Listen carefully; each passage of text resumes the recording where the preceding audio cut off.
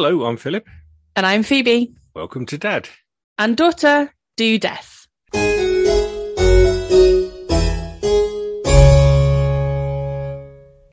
Good evening, Phoebe. How are you? I'm good, thank you. How are you? I'm fine, yes. Sorry about the bangs and whistles that you might hear outside tonight, because it's Diwali tonight and bonfire night tomorrow night. So there's quite a lot of people celebrating with lots of fireworks. So if you hear fireworky noise, that's what it is. So, there's been quite a lot already, hasn't there, while we've been just chatting before we started. So. Yeah. Maybe they'll die down in a little while. Who knows? But we'll see. Yeah. Otherwise, though, I'd like to get straight on with Fred and Rose West Part 2. Yeah. I've done a lot of research into this story, and my notes are stretching on and on and on. So I really do think that probably this is going to be a three-parter. Yes, there's a lot more detail. That sounds good to me. And I haven't even really finished writing the story to the end, but I think there's enough to tell you about. If you remember, at the end of last week, we learnt that Fred West was living in a chaotic muddle of life and relationships, where he had become the father to three daughters with his first wife, Catherine Rena West, née Costello, and later with Rose West. And we also learnt that a young girl who had moved from Scotland to be with Fred down in Gloucestershire, Anne McFall, had just disappeared in 1967 with no trace and nobody having reported her missing. I'd forgotten about Anne McFall. Yeah, don't forget about Anne McFall. And right at the end of the episode last time, we discovered that Charmaine, who was in actual fact Fred's stepdaughter from his first wife, Rena West, had disappeared. And we jump forward slightly to 1994 when all the excavations were being done, and her body was found in the garden of a flat that they lived in Midland Road in Gloucester. I remember that. Yeah, so that's kind of where we got to. And I know you were saying that you thought that his daughter was a bit older than that when she died. And we'll come to that tonight. We'll get that far tonight to clear up that confusion. Charmaine, his stepdaughter, disappeared in June 1971. And that August 1971, Rena came down from Scotland, where she had been living with her lover up there, to try and find her daughters. That makes sense. who were Charmaine and Anne-Marie. Those were her two daughters, Anne-Marie also being the daughter of Fred West, whereas Charmaine was the daughter of some other man. Yeah. She was extremely anxious about her children's welfare, and via social services, she found out about the flat at 25 Midland Road. And she intended to go there and discuss with Fred the possibility of having custody of her daughters. Makes sense. But of course, what she didn't know is that by the time she got there in August, Charmaine, her eldest, had already been murdered. Awful. So Rena turns up at the flat at Midland Road, and that was the last time that anyone ever saw Rena alive. Dum, dum, dum. One theory is that perhaps when she got there, she saw that Anne-Marie was there, couldn't see Charmaine. And one theory is that perhaps Fred said to her something like, "Oh, Charmaine is staying with my mother for a little bit. Should we go over there and see her?" He got Rena into the car, headed back towards Muchmarcle, which is the little village that his parents were still living in, and quite possibly strangled her and murdered her and did away with her body then. Again, when the excavations and the discoveries in 1994 took place, her body was found in a field near a small wood about 1 mile away from Muchmarcle, which was That's interesting. Which would give sort of a bit of credence to the idea that perhaps he'd got her into the car and was heading over in that direction under false pretenses. Her body had been extensively dismembered and placed in plastic bags. A piece of metal tubing was found with her body, which might have indicated that she had been restrained somehow and perhaps subjected to some sort of sexual abuse as part of her murder. Jeez. What I ought to say as well is, as this story develops, we're going to find there could be quite a few references to some fairly violent sexual behaviour, which, if that sort of thing might upset our listeners, I suggest perhaps you listen with caution. In January 1972, Fred and Rose got married at Gloucester Registry Office. Fred described himself erroneously as bachelor on his marriage certificate.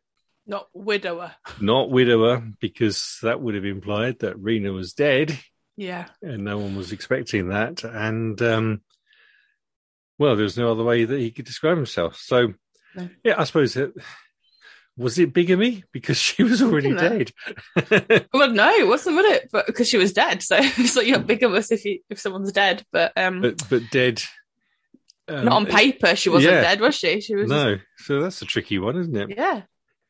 And later still in 1972, while Rose was pregnant with her second child, and she was only 18 by this stage when she was pregnant with number two, number one being Heather, the first baby that Fred fathered with Rose, they moved to 25 Cromwell Street.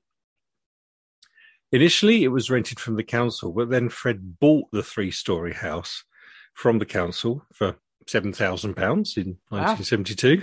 Bargain. I know, yeah. Converting the rooms on the top floors to bedsits so that they could rent some of it out. Fred installed a sink and a cooker on the first floor landing so that lodgers wouldn't disturb the Wests who were living on the ground floor. Makes sense. So it must have been incredibly cramped because although it was a 3-storey house, it wasn't very wide. I think the rooms that he'd converted on the top floors were really quite small. Right, okay. Tiny little rooms that he must have created out of what was already there just to get as many people in. So quite what the conditions were like living there. Yeah, pretty hard, I would have thought. Yeah, probably not great. So now there was Fred, Rose, Anna Marie and Heather all living at 25 Cromwell Street together with various lodgers who came and went. And then on the 1st of June 1972, Rose gave birth to another daughter. And because of the time of year, she was called May June. Ah, that's nice. And that's May as in M-A-E rather than M-A-Y. But, okay, yeah. May. Mix it up a bit. Not long after the birth of May June, Rose started working as a prostitute. Oh. She had one of the small rooms at the top of the house in Cromwell Street, which was referred to as Rose's room. So it must have been incredibly cramped up there, and I would have thought people that were living up there in these tiny rooms must have heard and seen what was going on. Yeah. Fred actually installed a separate doorbell for her so that clients coming could ring one bell for Rose's room and she'd come down, let them in. And and Rose's room had several peepholes in the walls and things, which Fred would use to watch her with her clients. That's gross. She also engaged in casual sex with men and women, getting her pleasure mainly from taking things to extremes. Over time, she and Fred amassed a large amount of sort of bondage equipment and S&M gear and all that sort of stuff, which they would use to make the other person, the client, I suppose, cry out in pain, which was a huge turn-on for Rose. And Fred would sometimes join in with all of this.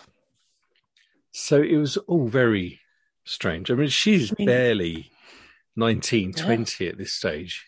I mean, as long as it's consensual and that's what people want to do. Yeah, yeah. We shouldn't kink shame people, but yeah.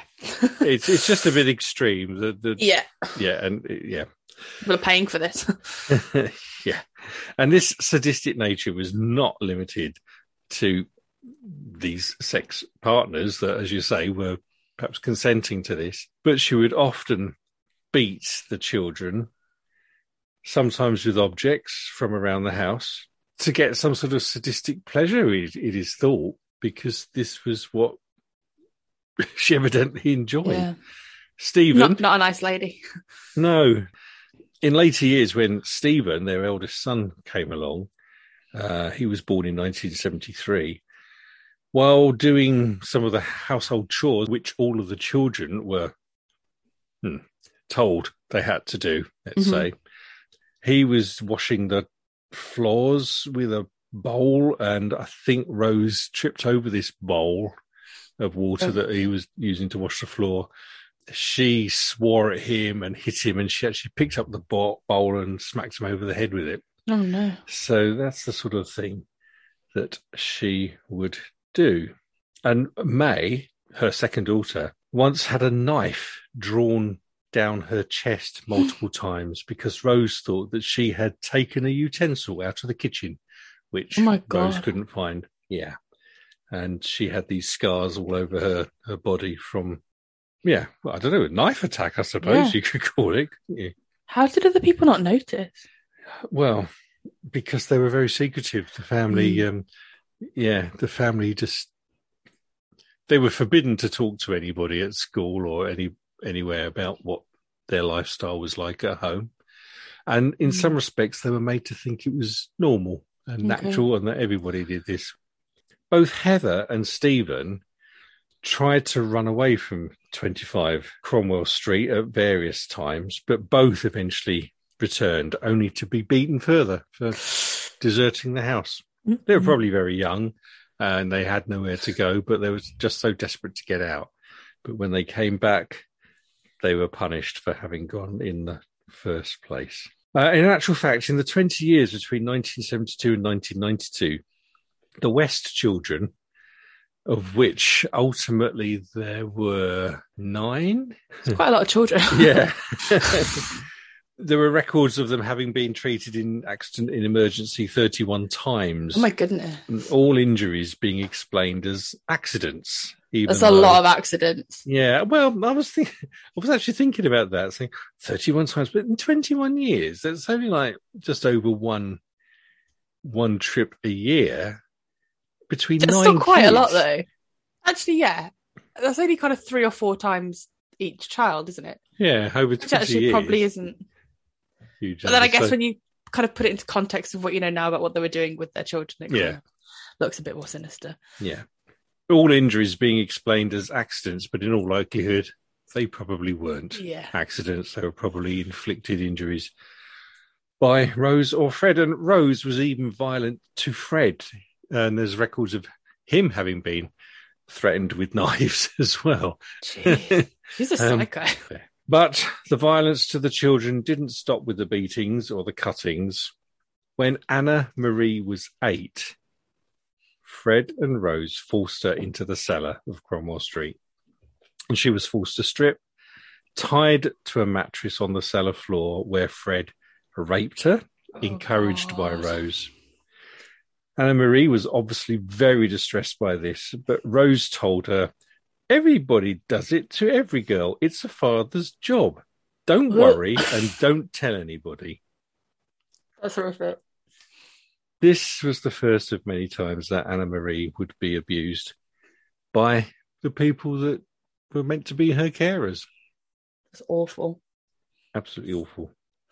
But I guess, I guess actually that's how Rose was brought up, wasn't it? Yeah, it by was. By being kind of, raped and sexually abused by her dad. So actually, from her point of view, that's exactly how. And Fred had that sort of with his upbringing mum as well. So observing his father molesting his sisters and whatever it was that was going on with him and his mother and the animals on the farm. Yeah. So actually, she's not a million miles away. For them as a family, that was what happened to them, wasn't it? Just not what happens for the rest of society. Yeah. There were, of course, many other victims of Fred and Rose. Their first and possibly luckiest victim of their warped behaviour was a young lady called Caroline Owens. Okay. In October 1972, Fred and Rose picked Caroline Owens up while she was hitchhiking as she quite often did, between Tewkesbury and Cinderford, where she lived, after having visited her boyfriend for the weekend. The Wests were friendly, and Caroline told them how she wanted to leave home as she didn't get on well with her stepfather, and she was looking for a job. The Wests offered her the job of being nanny to their children, which she accepted, and she moved into 25 Cromwell Street. And she actually shared a room with Anna Marie, who she noted was very withdrawn. Caroline noticed that there was this constant stream of men that were constantly coming to the door. Rose explained that she was a masseuse, and these men came to have their aching muscles relieved. Well, she was. Yeah. It's amazing she got that much business. Like, you look at photos of her, I cannot believe that people were paying for that. Yeah, and Fred also told Caroline that he was an experienced abortionist if ever she needed his services. Oh, God. And she noticed that while she was living there in the house, that the conversations were nearly always about sex. Then Caroline was asked to join in their sort of sex circle. Oh, no. At which point she left the house after being there for not much more than a few days. I don't think it wasn't very long that she was there. About a month later, she was found again by Fred and Rose hitchhiking, as she did. And again, they stopped and started to talk to her, and they said how sorry they were that they sort of frightened her off and that the children were missing her, and they offered her a lift home. Well, so she thought. Mm-mm. But on the journey, Fred stopped the car. He punched Caroline until she was unconscious and then took her to 25 Cromwell Street. There, they went on to assault her and abuse her in the horrific ways that we came to learn about the Wests. In the morning, after a whole night of most horrendous abuse and torture, which I'm not going to go into details about, but if anyone wants to Google what happened to Caroline Owens, it won't be too difficult to find out. Fred threatened her by saying that he would lock her in the cellar and allow his friends to abuse her. Jeez. And then bury her under the paving stones of Gloucester if ever she let on about what was going on there. Mm-mm. He then went on to rape her, and afterwards, though, he calmly asked her if she would return to work for them. Now, I think by this time, Caroline Owens had realised that her life was in real danger. Rose had been part of all of this torture and violence overnight. She'd had to go off to look after the children, being in the morning, get them off to school. And this is when Fred was having this conversation and raped her. He calmly asked her if she would work for them again, and she just tried to placate him, basically, and said, yes, of course. She actually started doing some cleaning for them that very day, and she was doing hoovering and things like that around the house. And then when she spotted an opportunity, she just got out of that house and ran and managed to get home. She actually confessed to her mother what had happened. Yeah. She was covered in injuries. She was extremely upset. And her mother went straight to the police. Fred and Rose West were arrested and charged with assault, indecent assault, and actual bodily harm and rape. The case was heard in Gloucester Magistrates Court on the 12th of January 1973, but Caroline Owens decided not to testify in court. So Fred and Rose were freed, and they were fined £50 each for the actual bodily harm. Oh, my God. But then allowed just to walk free. Ridiculous. There are interviews with Caroline Owens, which you can find those on YouTube if you Google Caroline Owens. Yeah, and she tells the story of how that happened. But I think Fred and Rose West learnt from that episode, and I think they pretty much vowed never to allow any of their victims to escape again. Oh, well, so if they don't escape, they can't go to the police. Exactly that. Yeah. So just 3 months later, in April 1973, the Wests committed what is believed to be their first known murder together. Okay. Linda Gough was 19, who was known to one of their male lodgers that was living in the house. She was around there frequently, and in the end, she moved into 25 Cromwell Street. But then, strangely, she disappeared.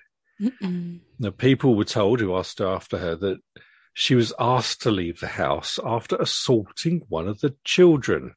And this was the story given to Linda Gough's mother when she inquired after her. Now, when her body was eventually discovered in 1994, 2 tubes were found in sort of her nasal passages, possibly that so she could still breathe while her face was covered completely in parcel packaging tape, but not able to scream, as she was tortured in the cellar. Her body had been dismembered and some small bones were missing, which is something that seems to happen every time. That's weird. It's their modus operandi. The body is quite often decapitated. Well, it's always decapitated, dismembered, and some small bones, like from fingers and toes, possibly kept as trophies. Yeah. In actual fact, when police did find Charmaine's body back at Midland Road, the same thing was noticed there, that there were some small bones missing. That's interesting. From the skeleton. It's likely that Linda Gough had been suspended from a beam in the cellar while she was being abused, and she probably died from some sort of asphyxiation. So whether she was strangled, whether she was just suffocated with this tape, who knows? And her body was one of the ones found in the garden area of the property. Mm. Later in part 3, I'm going to go into a little bit more detail about how and where they found all the bodies. Okay.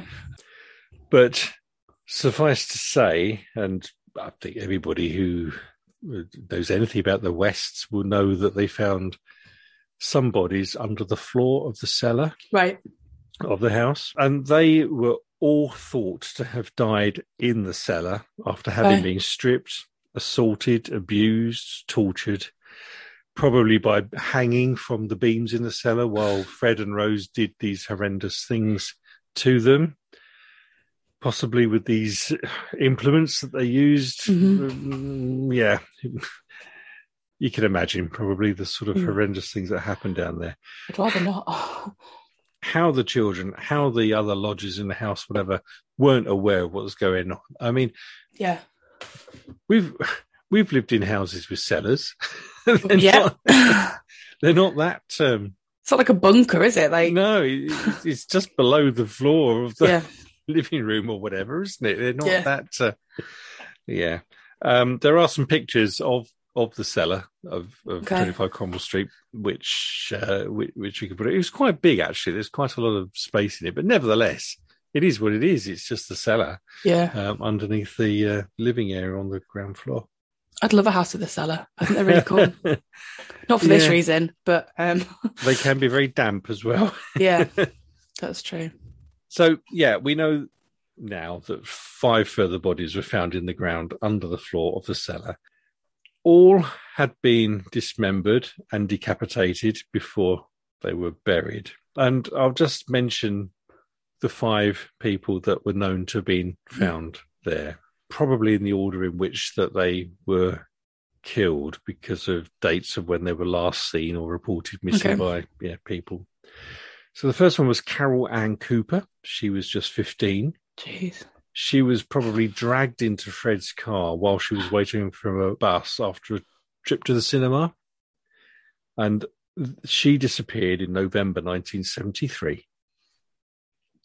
Lucy Catherine Partington, she was 21. She disappeared in December 1973. Pretty close. Yeah. Teresa Seigenthaler, she was 21. She was last seen in April 1974. Shirley Hubbard, 15. She disappeared in November 1974. And Juanita Marion Mott, she was 18. She was last seen in April 1975.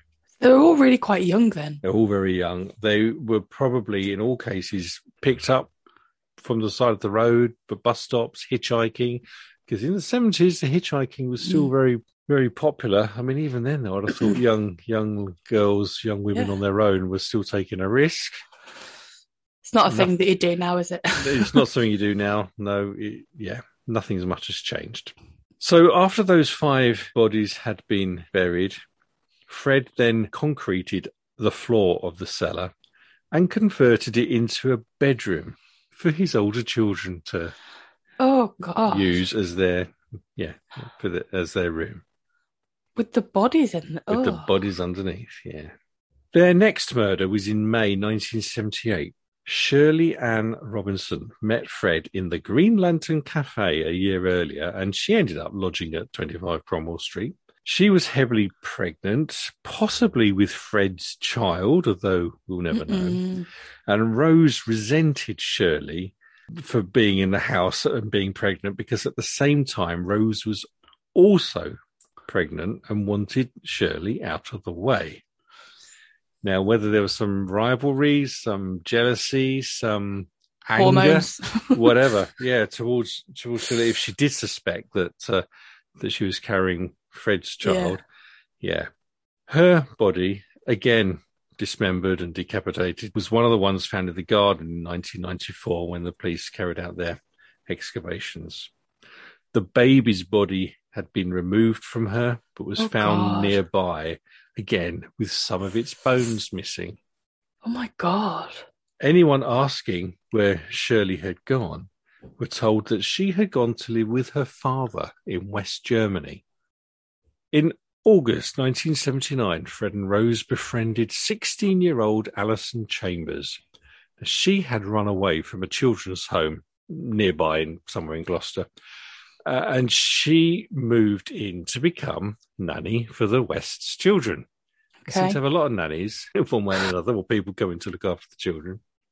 Yeah, they've got 9 of them. They need someone to help look. Yeah, that's true.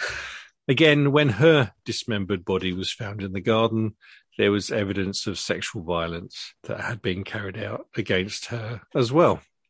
Jeez. In 1979, when she was aged just 15, Anna Marie ran away from 25 Cromwell Street.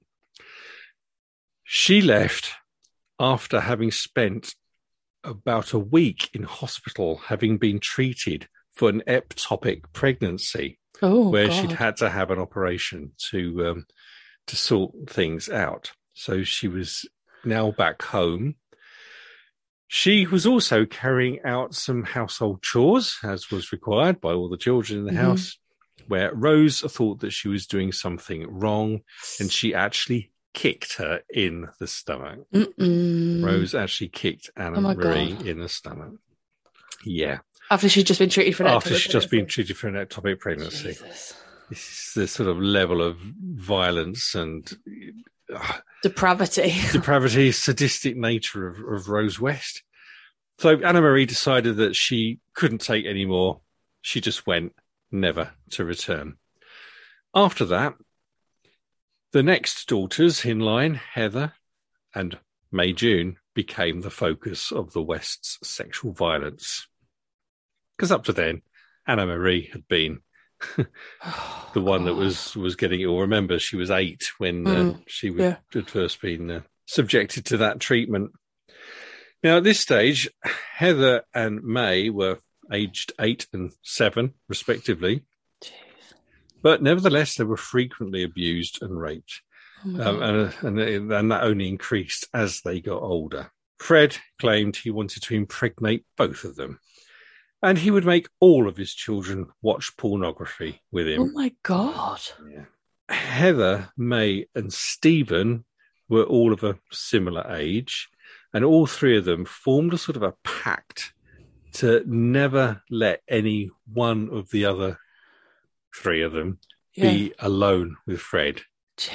So that there was at least one other of the 3 of them together at all the time. The girls would only shower or use the bathroom when Fred was either out of the house or if one of the other 2 stood guard at the bathroom door. Oh, my God. Stephen was told that when he reached the age of 17, he would have to have sex with his mother. Oh, God. But for one reason and another, that never happened. Now, Rose was still working as a prostitute, and one of her most regular clients was her own father. I mean, this whole thing is just disgusting. It's on just like incredible. Every level that it could be. I mean, you know, sometimes I think I'm not the best parent, and then you hear this story, and it really makes me feel like I'm doing a pretty decent job. Yeah, I don't think we can compare you to Rose West. No. Yeah. Now, after Heather, May, and Stephen, Rose went on to have another 5 children, but only 2 of them were fathered by Fred. Wow, okay.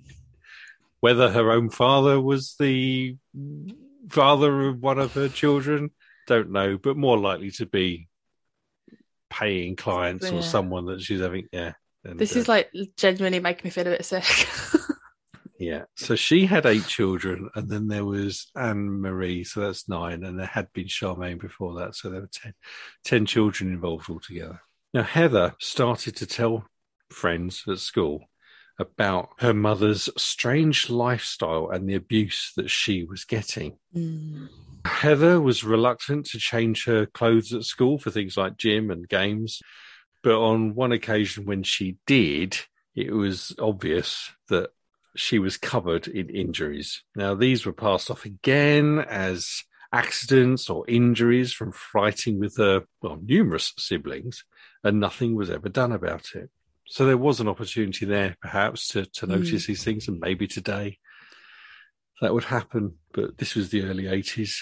I think safeguarding has gone a long way since then, hasn't it? I think it probably has, yeah. Maybe this case has pushed that along a little bit further. Heather left school in 1986 when she wasn't quite 16, but she applied for numerous jobs because she was just desperate to get away from Cromwell Street. She even begged her older sister, Anna-Marie, who was now living elsewhere with a partner, and I think she had children of her own by then, if she could live with her. But Anna-Marie said no, because she had her own children to look after, and she thought Heather was still too young. That was a decision that Anna-Marie has regretted for the rest of her life. There's an interview with Anna-Marie, which you can find on YouTube, which is really quite touching.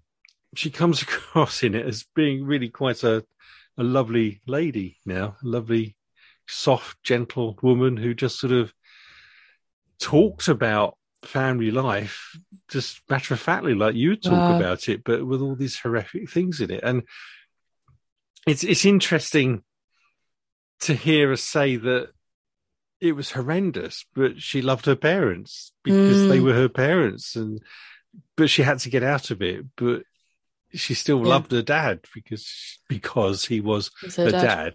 And Fred had spent all that time in her early years looking after her and Charmaine in that weird period when he was sort of between Rena and Rose. Yeah. But if you get the opportunity, just look up look at that interview with Anna-Marie. I guess it's a few years old now, the one I watched anyway, and I think there might be others. But she was.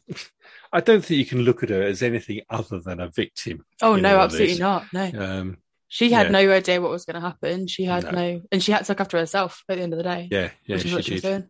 Yeah. And she says in that interview how she regretted not doing more for Heather. Yeah.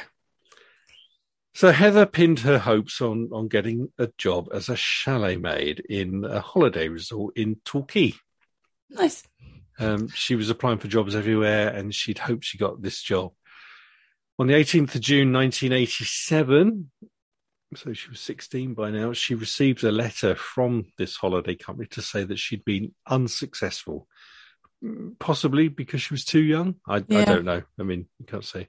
It said that she cried and sobbed all that night because she had so much hope pinned on being able to escape this. She had nowhere else to go, no other options than to try and get a job where she could move away. The next day, on the 19th of June, her siblings went to school, as usual. But when they returned, Heather had disappeared. Mm-mm. And I think that might be what you are thinking of when we were talking about Charmaine. Yeah. So this is a second daughter, albeit Charmaine was kind of like a stepdaughter, that has disappeared. And I think that's where we'll end this part. And in the next episode, we'll find out what happened to Heather, what happened to the rest of the West family when all this started to unravel. But yeah, as you can see, it's a pretty disturbing, just awful story. It is totally awful. It's just totally awful. There's so many people involved. Yeah, I mean, so many children, so many just random people that they picked up.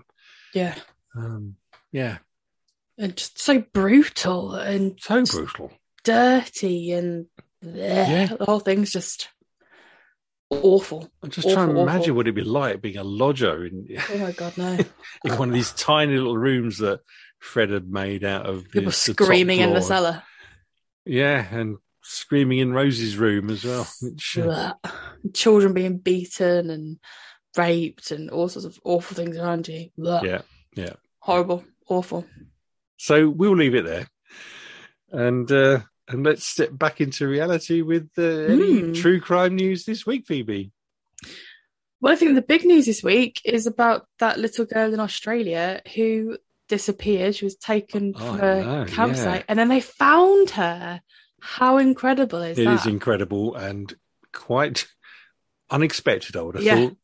And they said, like, she was clean, she was well fed, like her hair had been brushed, she'd been really well looked after, kind of in this situation. She hadn't been like, locked in a cellar or anything like that. And I think they found her in a room just playing with some toys.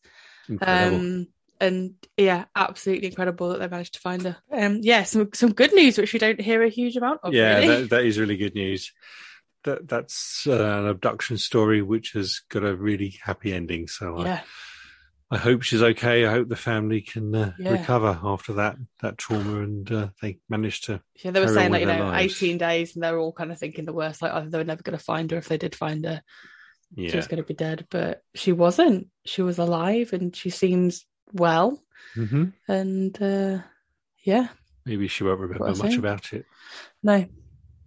Another piece of news that caught my attention today is that it's a court case that goes back to a crime that was committed in January of this year, January 2021, when 93-year-old Eileen Dean was severely beaten by a fellow resident at a South London old people's home, and she died later that evening in hospital. That's so sad. Her attacker was 62, who also lived in the home, which is a bit strange because he was relatively young. He had a history of violence and threatening behaviour.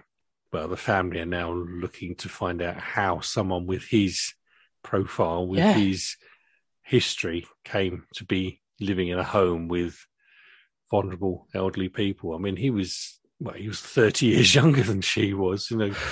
He may have had some mental problems, but physically he was very strong and was able to do that. I believe that she'd been beaten with a metal walking stick. That's brutal, that is. Yeah. I've not really seen much else. I've not had time for the news this week. I've not even watched any court TV. No court TV. What's the big one that's going to start? Oh, the Daybell starts on Monday. Next Monday? Yeah. Wow. Yeah, I'm very excited. Not that we have time to watch that either, but yeah. So there we go.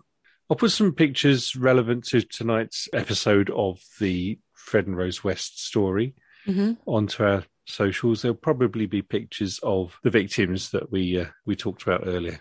Yeah, okay. And a few of the house that I've got. And then next episode, we'll look into how they got caught, basically. Yeah. And what happened there. I can't remember how it all comes to an end, so I'm looking forward to hearing part 3. Yeah, it's as complicated as the rest of the story. The whole thing's complicated. I don't know how they found the time to do all this with 9 children. I mean, why were they going out cruising around the lanes around Gloucestershire, picking up these lone women when they've got kids at home that needed? But they didn't have Netflix, so they wouldn't have had anywhere near as much things to fill their time. Yeah.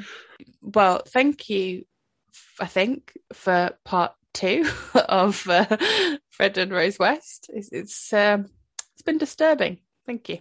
It's disturbing, and it's a big story. It's a huge story. And just crazy they got away with it for such a long time. I mean, we say that a lot, but crazy that they were getting away with it for such a long time that nobody picked up on anything until, obviously, well, I'm assuming later on. But the fact that they managed to kill so many people and bury them in their garden and in their cellar without anyone noticing. Yeah, as we heard, sometimes mothers would come and try and find what happened to their daughters, and they were always told a story. Well, that's what happened to Rena, wasn't it? Yeah. There we go. So you'll put some photos on Instagram. I will. And you can find us at Dad and Daughter Do Death. On Facebook at Dad and Daughter Do Death. And you can email us about tonight's very disgusting story at dadanddaughterdodeath@gmail.com. Thank you very much for listening to us. If you have enjoyed feels like the wrong word, but if you've enjoyed this episode, please do leave us a rating or a review, or download, subscribe and share. Yes, indeed. So join us again next time when once again Dad and Daughter do death.